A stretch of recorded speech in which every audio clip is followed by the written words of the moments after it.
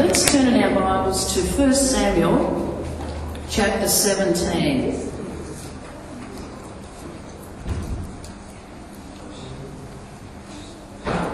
1 Samuel chapter 17. I've just been talking about, we live in times of uncertainty now. You don't know what you're going to see on the news when you wake up in the morning. You don't know when you're driving down the road what news flash is going to come on. You don't know when you're watching TV and it says breaking news. You don't know what's going to happen. We live in times of uncertainty, and it's just going to increase. It's going to increase, but we don't want to lose heart over these things. Like I always say, every day is a day closer to the coming of the Lord, and we're going to see greater uncertainty. But we need to be certain in times of uncertainty. We need to be certain of who we serve, who we know, and who is our God. We may not be sure of the immediate future and details of things that are going to happen, but we do know we need to be certain of the big picture, and that God is in control, and to be assured of His greatness and of His goodness, and that His plans will prevail regardless of what man tries to do. God will have His way. There's many things that we're uncertain about or not expecting. We've been talking about Joshua the last few weeks. Now, Joshua wasn't expecting Moses to die at that time, because it says that Moses was actually in good health, his eyes were not dim, but it was time for him to go, and the Lord took him. So that would have been a time of uncertainty for Joshua.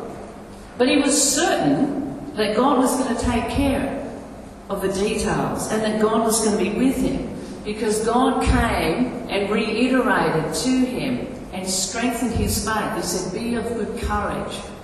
I'm with you. I'm not going to let you down. I will be with your help." When Abraham was told by God to leave where he was living, the Ur of Chaldees, in Genesis chapter 12, when God said, "I want you to get out of the land of your fathers and go to a place that I will show you," that was a time of great uncertainty. He didn't give any details. He just says, "Get out of this place and I'll show you where you're going to go." That was a time of uncertainty. But then after that, God said, "I will bless you. I will bless those who bless you and curse those who curse you." So there was the assurance or the certainty that God was going to be with him. So even in the midst of uncertain situations, you can be certain that God will be with you. Okay? Things that are happening on the outside represent uncertainty. But what is on the inside represents certainty, our faith, our trust, our hope in God. Okay? So, let's have a look at, I just want to do a brief study tonight of 3 different characters who were in kind of uncertain situations but had their trust in God. And in 1 Samuel chapter 17, here we've got a story about just a simple guy. He's a shepherd boy, okay, a young adult, young guy, a young shepherd, and he's bringing supplies to his brothers who are on the front line fighting in the army of Israel. Interestingly, they're fighting against the Philistines in the very region that there's problems right now. Israel right now, the armies of Israel and actually the armies in that Philistine region are right now having the same sort of conflict. So and this was hundreds of years ago. So about 3,000 years ago, actually. So in 1 Samuel chapter 17, we see the story of David. Now, he's been called out of the fields. He's been anointed as the new king, but he's still the young shepherd boy, still taking the supplies to his brothers up on the front line. He's not the king yet. He's still young David. So let's go to verse 21. It says, "For Israel and the Philistines had drawn up in battle array, army against army. David left his supplies in the hand of the supply keeper. He ran to the army and came and greeted his brothers. And then as he talked with them, there was a champion, the Philistine of Gath, Goliath by name, coming up from the armies of the Philistines. And he spoke according to the same words. And so David heard them. And all the men of Israel, when they saw the man, the giant, they fled from him and were dreadfully afraid. And so here you've got a scene, an army facing an army, and the giant, their champion, challenging the army of Israel. And all the guys are scared. It says, all the men of Israel, when they saw the man, fled from him and were dreadfully afraid. So here you've got incredible uncertainty. Incredible uncertainty with this, with the army, great fear. And then, of course, David goes and says to King Saul, look, you know what? If they don't want to fight him, I will. And Saul responds back to him in verse 32. David said to the king Saul, let no man's heart fail because of him. Your servant will go and fight with this Philistine. I mean, he must have had a surge of righteous indignation. Now, it's like, who is this giant coming against the armies of God? He didn't say the armies of Israel. He said the armies of the living God. And so David gets this gift of faith, this gift of righteous indignation rise up, and he's saying, look, I'll fight this guy. I'll fight him. In verse 33, Saul said to David, you're not able to go against this Philistine to fight with him. You are but a youth, and he a man of war from his youth. He's saying, David, you're just a kid. This guy's a champion. He's been fighting battles since he was a kid. You've got no hope.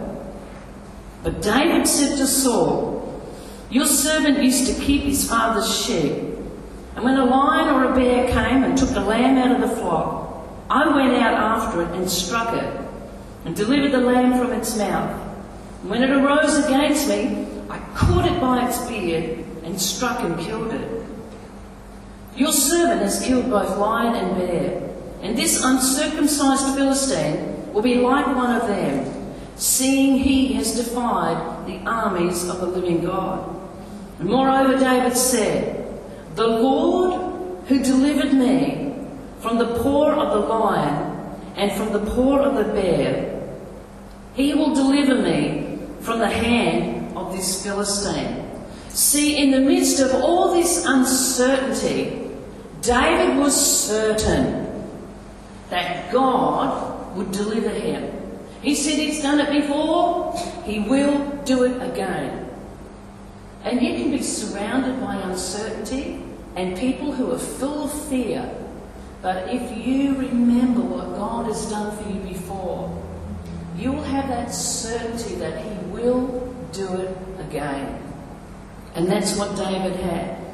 He said, he has delivered me and he will deliver me. Saul, on the other hand, was certain that David was going to fail. Interesting, isn't it? Saul was certain that David would fail, but David was certain that he would prevail because God was with him. He said, he will deliver me. He had that certainty. He will deliver me. And then, of course, we know the story. Saul tries to give him his armour, doesn't fit, takes it off, and he chooses God's armour instead. God's covering, the invisible armour of God that covered him, was what he put his trust in. And off he went with his sling and 5 smooth stones.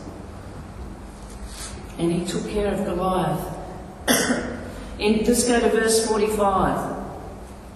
So David says to the Philistine has just basically said, I'm going to kill you, kid. He threatens him. He challenges him. And he says, I'm going to kill you. I will kill you. And then in verse 45, does David back down? Does he become uncertain? Does he get gripped with fear? No, he doesn't. Out of his mouth, he says this, verse 45. David said to the Philistine, you come to me with a sword, with a spear, and with a javelin. But I come to you in the name of the Lord of hosts, the God of the armies of Israel, whom you have defied. This day the Lord will deliver you into my hand, and I will strike you and take your head from you. And this day I will give the carcasses of the camp of the Philistines to the birds of the air and the wild beasts of the earth, that all the earth may know that there is a God in Israel. Then all this assembly shall know that the Lord does not save with sword and spear, for the battle is the Lord's, and he will give you into our hands. Awesome! Wow! He was certain that God was going to give him the victory, and he prophetically basically declared what was going to happen. He said, I will do this, and God will do this, and I will do this, and God will do this, and God will give you into our hands, not into my hands. By the end of it, he's saying into our hands, which I thought was very gracious of him. Very gracious of him. Because all the army guys were like, whoa, look at David. You know? Can you imagine? They're probably thinking, gee, I hope this works, or we're going to have to run very fast. Okay? But of course we know what happens. Instead of them running in fear, David ran towards Goliath and he won the victory. God did bring the victory to him. And what was the result of this? Was Saul very grateful and happy? No, he actually got jealous. He got threatened. And then over the next series of chapters you'll find out that he became very angry and vindictive, and then he tried to take David's life, you know. But God was with him all the way. Okay, the next one I want you to look at is in Daniel. Daniel chapter 1. I'll give you a little background about about Daniel. Now these were just young men. God used them mightily. Daniel chapter 1. So first of all, David was just a shepherd, but he was certain that God was with him. He was certain that God was with him. He said, he will deliver you into my hands. Okay, what about Daniel? Daniel was a young man. He was taken captive and by the king of Babylon when he besieged Jerusalem, and he took many, many captives with him into the 70-year captivity. And Daniel was one of those. So he's a captive in a foreign land. And then this king wants to he took the cream of the crop. He took, the excellent ones, basically. And so he wants to use them to boost his own economy and boost his own household in his land. And so we look in verse 4. The king is instructing one of his men to get these young men from Israel. Verse 4, he says, young men in whom there was no blemish, but good looking. I don't know why they had to be good looking. Gifted in all wisdom, possessing knowledge, and quick to understand, who had ability to serve in the king's palace, and whom they might teach the language and literature of the Chaldeans. And then in the next verse it says that basically they were treated well, they were given all the best food, and they were trained for 3 years. So basically they're kind of trying to brainwash them. They're trying to educate them in the culture of Babylon, which is now Iraq. Okay? It's modern day Iraq. So you can imagine that this is where Daniel and his friends are, and they've got this 3 years of special training. Not only were they trained in the language and the culture of that land, but they also had their names changed. Can you imagine? You'd have a bit of an identity crisis. You know, Errol, if somebody started calling you Harry, it would be kind of strange, wouldn't it? You'd have a bit of an identity crisis. And then they changed your language. They started making you speak Swiss. Changed your name to Harry and started teaching you how to make Swiss cheese. You know? That would be kind of weird. But there was just a certainty in these young men. And there was Daniel and his 3 friends. I want to talk about the 3 friends.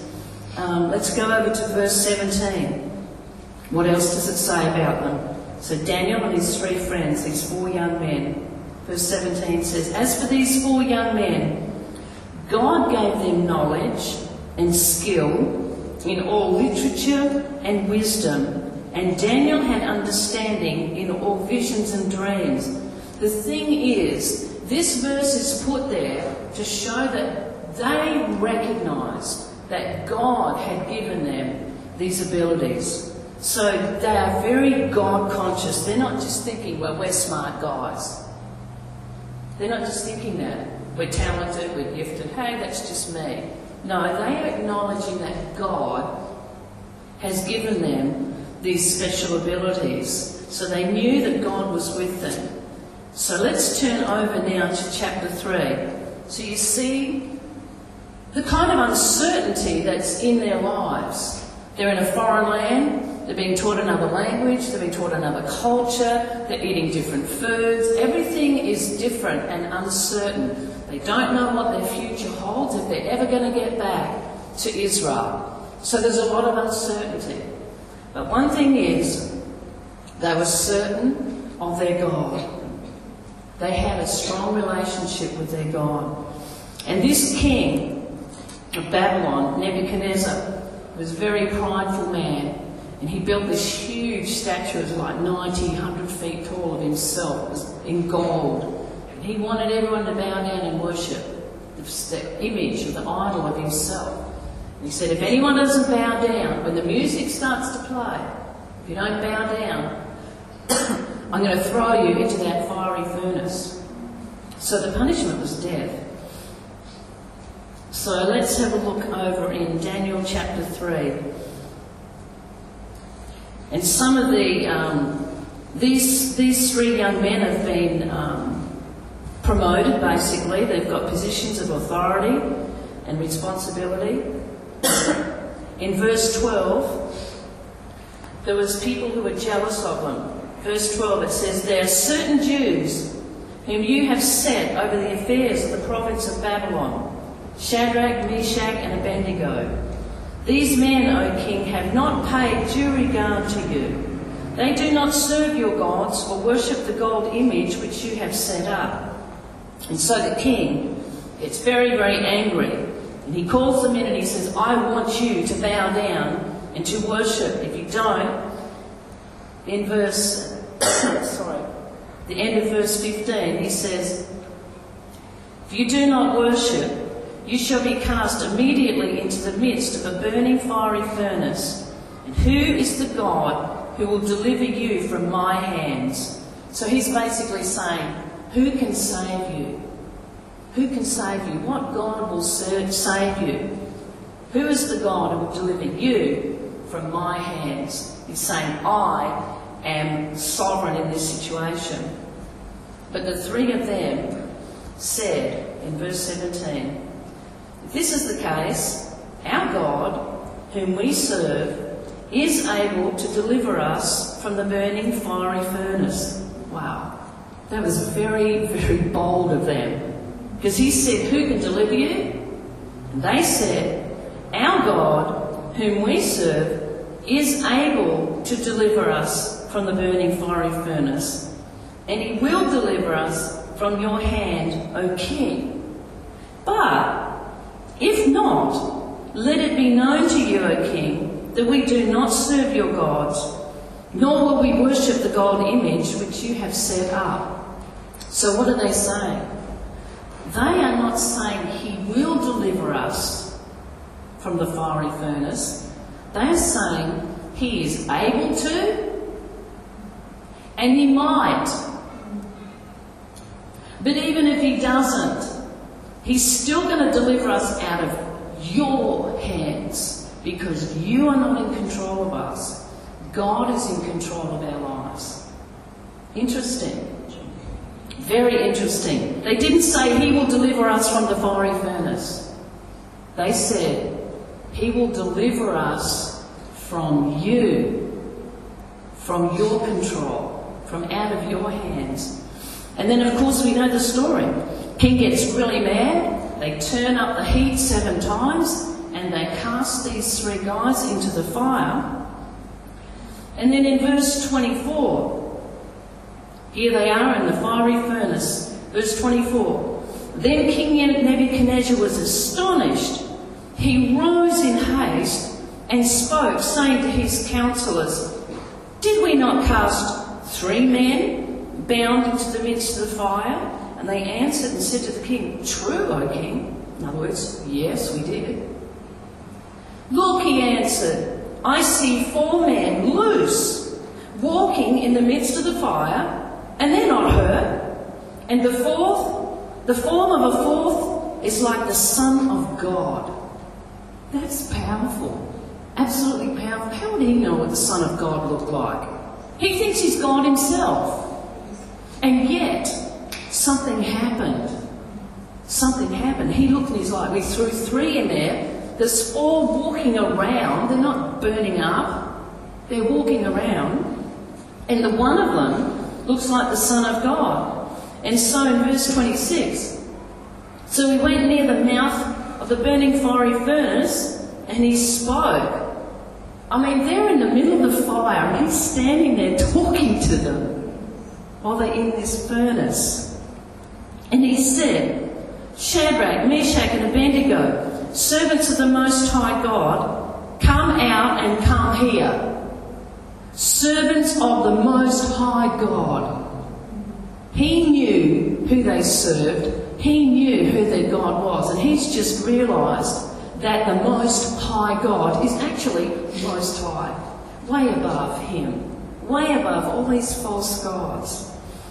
And then so they bring them out of the fire. It says their bodies were not burned.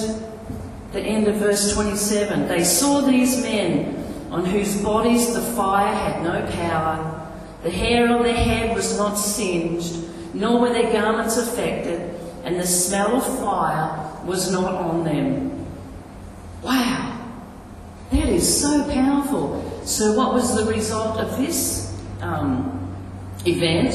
Nebuchadnezzar in verse 28, he says, "Blessed be the God of Shadrach, Meshach and Abednego, who sent his angel, delivered his servants who trusted in him." I mean, he's declaring this. God has delivered them because they were certain that he would. They trusted in him. And they have frustrated the king's word. In other words, I was certain that there was no hope for these guys. And yet they have frustrated my word. They've yielded their bodies that they should not serve nor worship any god except their own God. So here, David was saying, God will deliver me. He will deliver me.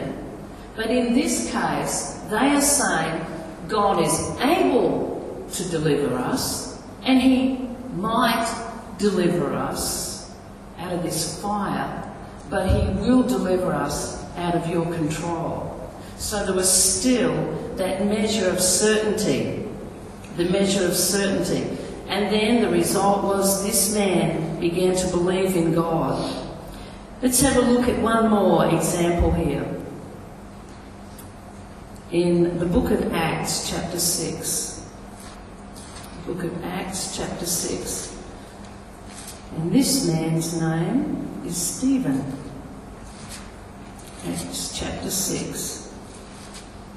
Now, what's the background with Stephen? We had David the shepherd, the young man. We had Daniel the captive in a foreign land. And now we've got Stephen. And Stephen has been chosen to take care of some of the administrative affairs in the early church. Okay, in Acts chapter 6 and verse 3. There was a lot going on with widows, and Paul and some of the apostles wanted them taken care of. But they wanted to take care of the prayer and the word themselves, so they had to choose a group of people who would take care of the administration. Verse 3.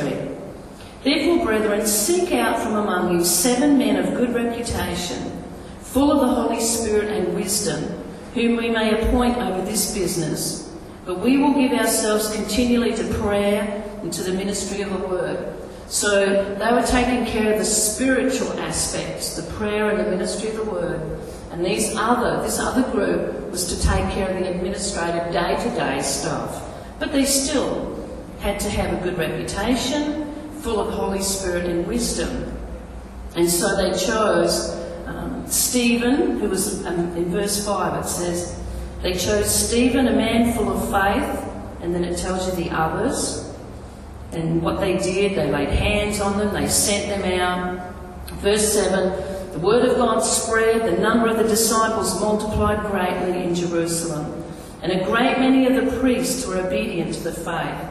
And Stephen, full of faith and power, did great wonders and signs among the people. And so you'd think that, wow, this is great. You'd be certain, wouldn't you, that everybody would think this is really good.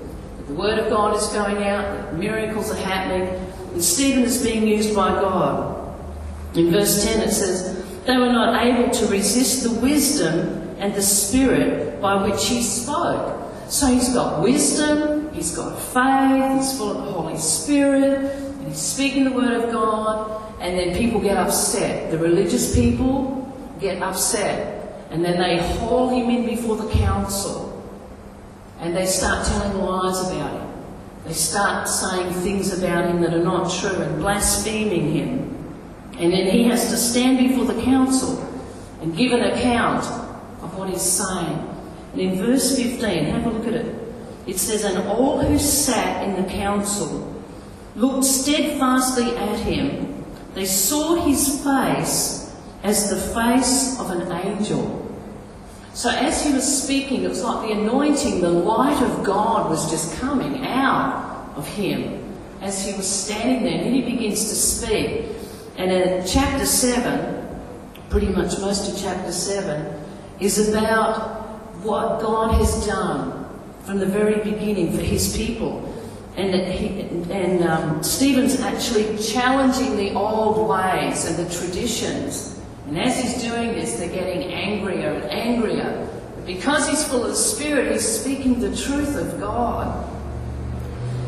And they get very, very, very angry.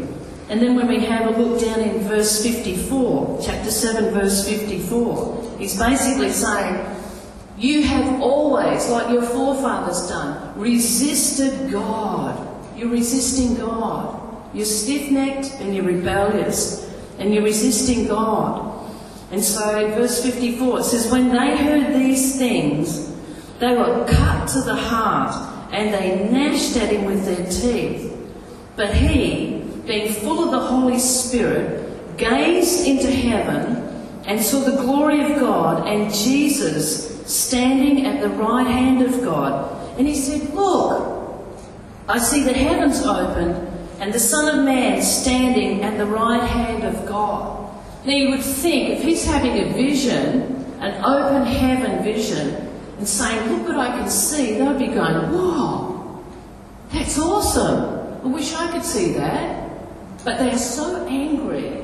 They don't really care about God or the things of God. They just want to be right and do things their way. And when he's challenged it, they're threatened. So in verse 57 it says, then they cried out with a loud voice, they stopped their ears, and they ran at him with one accord. They cast him out of the city and stoned him. And the witnesses laid their clothes at the feet of a young man named Saul. And they stoned Stephen as he was calling on God. What was he saying to God? Lord, deliver me, help me, get me out of this. No, he didn't say that at all. He said, Lord Jesus, receive my spirit. See, he was seeing Jesus. His focus was on Jesus. It wasn't on being delivered out of that right now. It was being with the Lord. He said, Lord, receive my spirit. Then he knelt down and he cried out with a loud voice, Lord, do not charge them with this sin. And when he had said this, he fell asleep. So here we see another trial.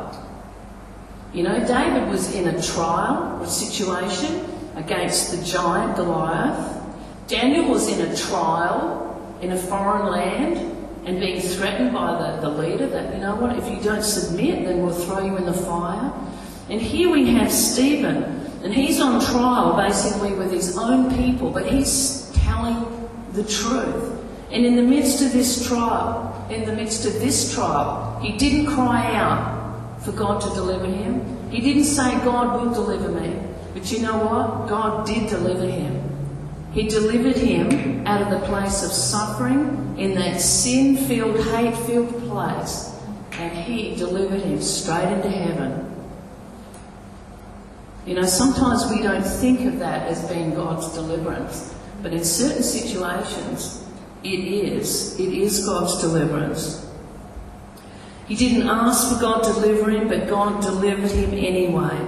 And Stephen was the first Christian martyr. He was the first Christian martyr.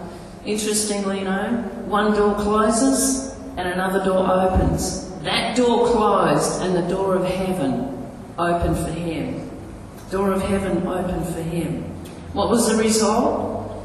That young man Saul, who was standing there and who was in agreement with Stephen being stoned, later that young man, Saul, became Paul, and he realised what had happened. He agreed with what was happening at the time, but later he realised what was going on.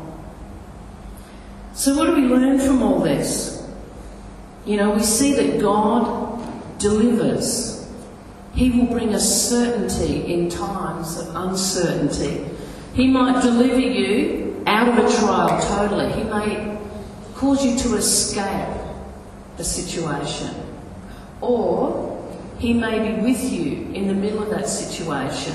Like David, he was in the middle of a situation and God delivered him out of it, but he didn't go hand-to-hand combat with the giant. He stood at a distance and he flung a stone. And sometimes God delivers us out of a situation by keeping us at a distance so we're not threatened or we're in any harm. Didn't find him close up.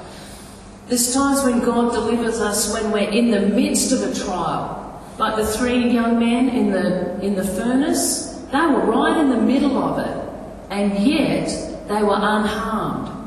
And sometimes we can be in a situation that can be very dangerous or kind of scary or uncertain, but we can be certain that God is with us and he will do impossible things. You know, you may be facing impossible situations or uncertain situations, but you can be certain that God will be with you. He may not take you out of it, but he may go through it with you and be in it with you, in the fire with you. He was in the fire with those three guys and they were not hurt. Sometimes we're in the middle of things and we think, God, what's going on? But he's there with you and he'll bring you out of it. And there's other times when he will deliver us out of trials as well and remove us to another place. You can be in a situation in your workplace, or there can be family situations going on, and you don't know how to deal with things. But God will deal with the uncertainty. He will deal with the uncertainty as long as you remain certain and assured that he's with you. We are not to be shaken by things that are going on around us, things we can't change. Like when you read the newspaper, when you watch the news, when you hear reports, there's a lot of uncertainty on the outside, but we need to have certainty on the inside of us so we're not shaken, because there will be trials. But even in the middle of it, God will deliver us. He will deliver us out of it He will deliver us in it, or He will deliver us through it. But He will deliver us. Amen? Amen. Let's go for our last verse to Joshua. Joshua, in chapter 24. This is a famous verse.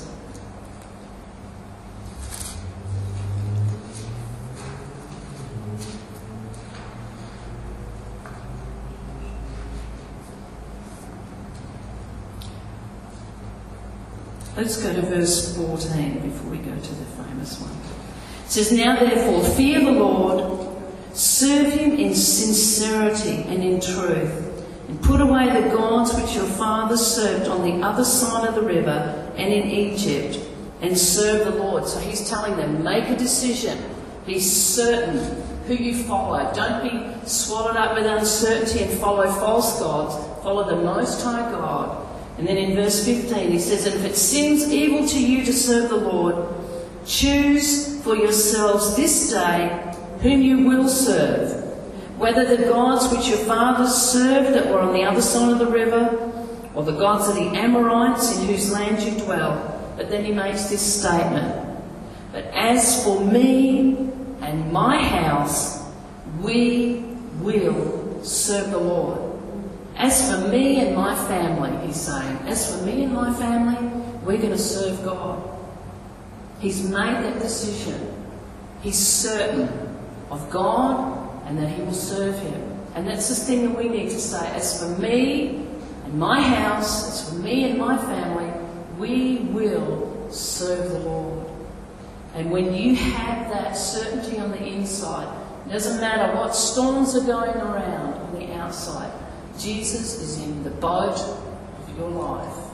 And you will stand. 1,000 may fall at your left hand and 1,000 may fall at your right.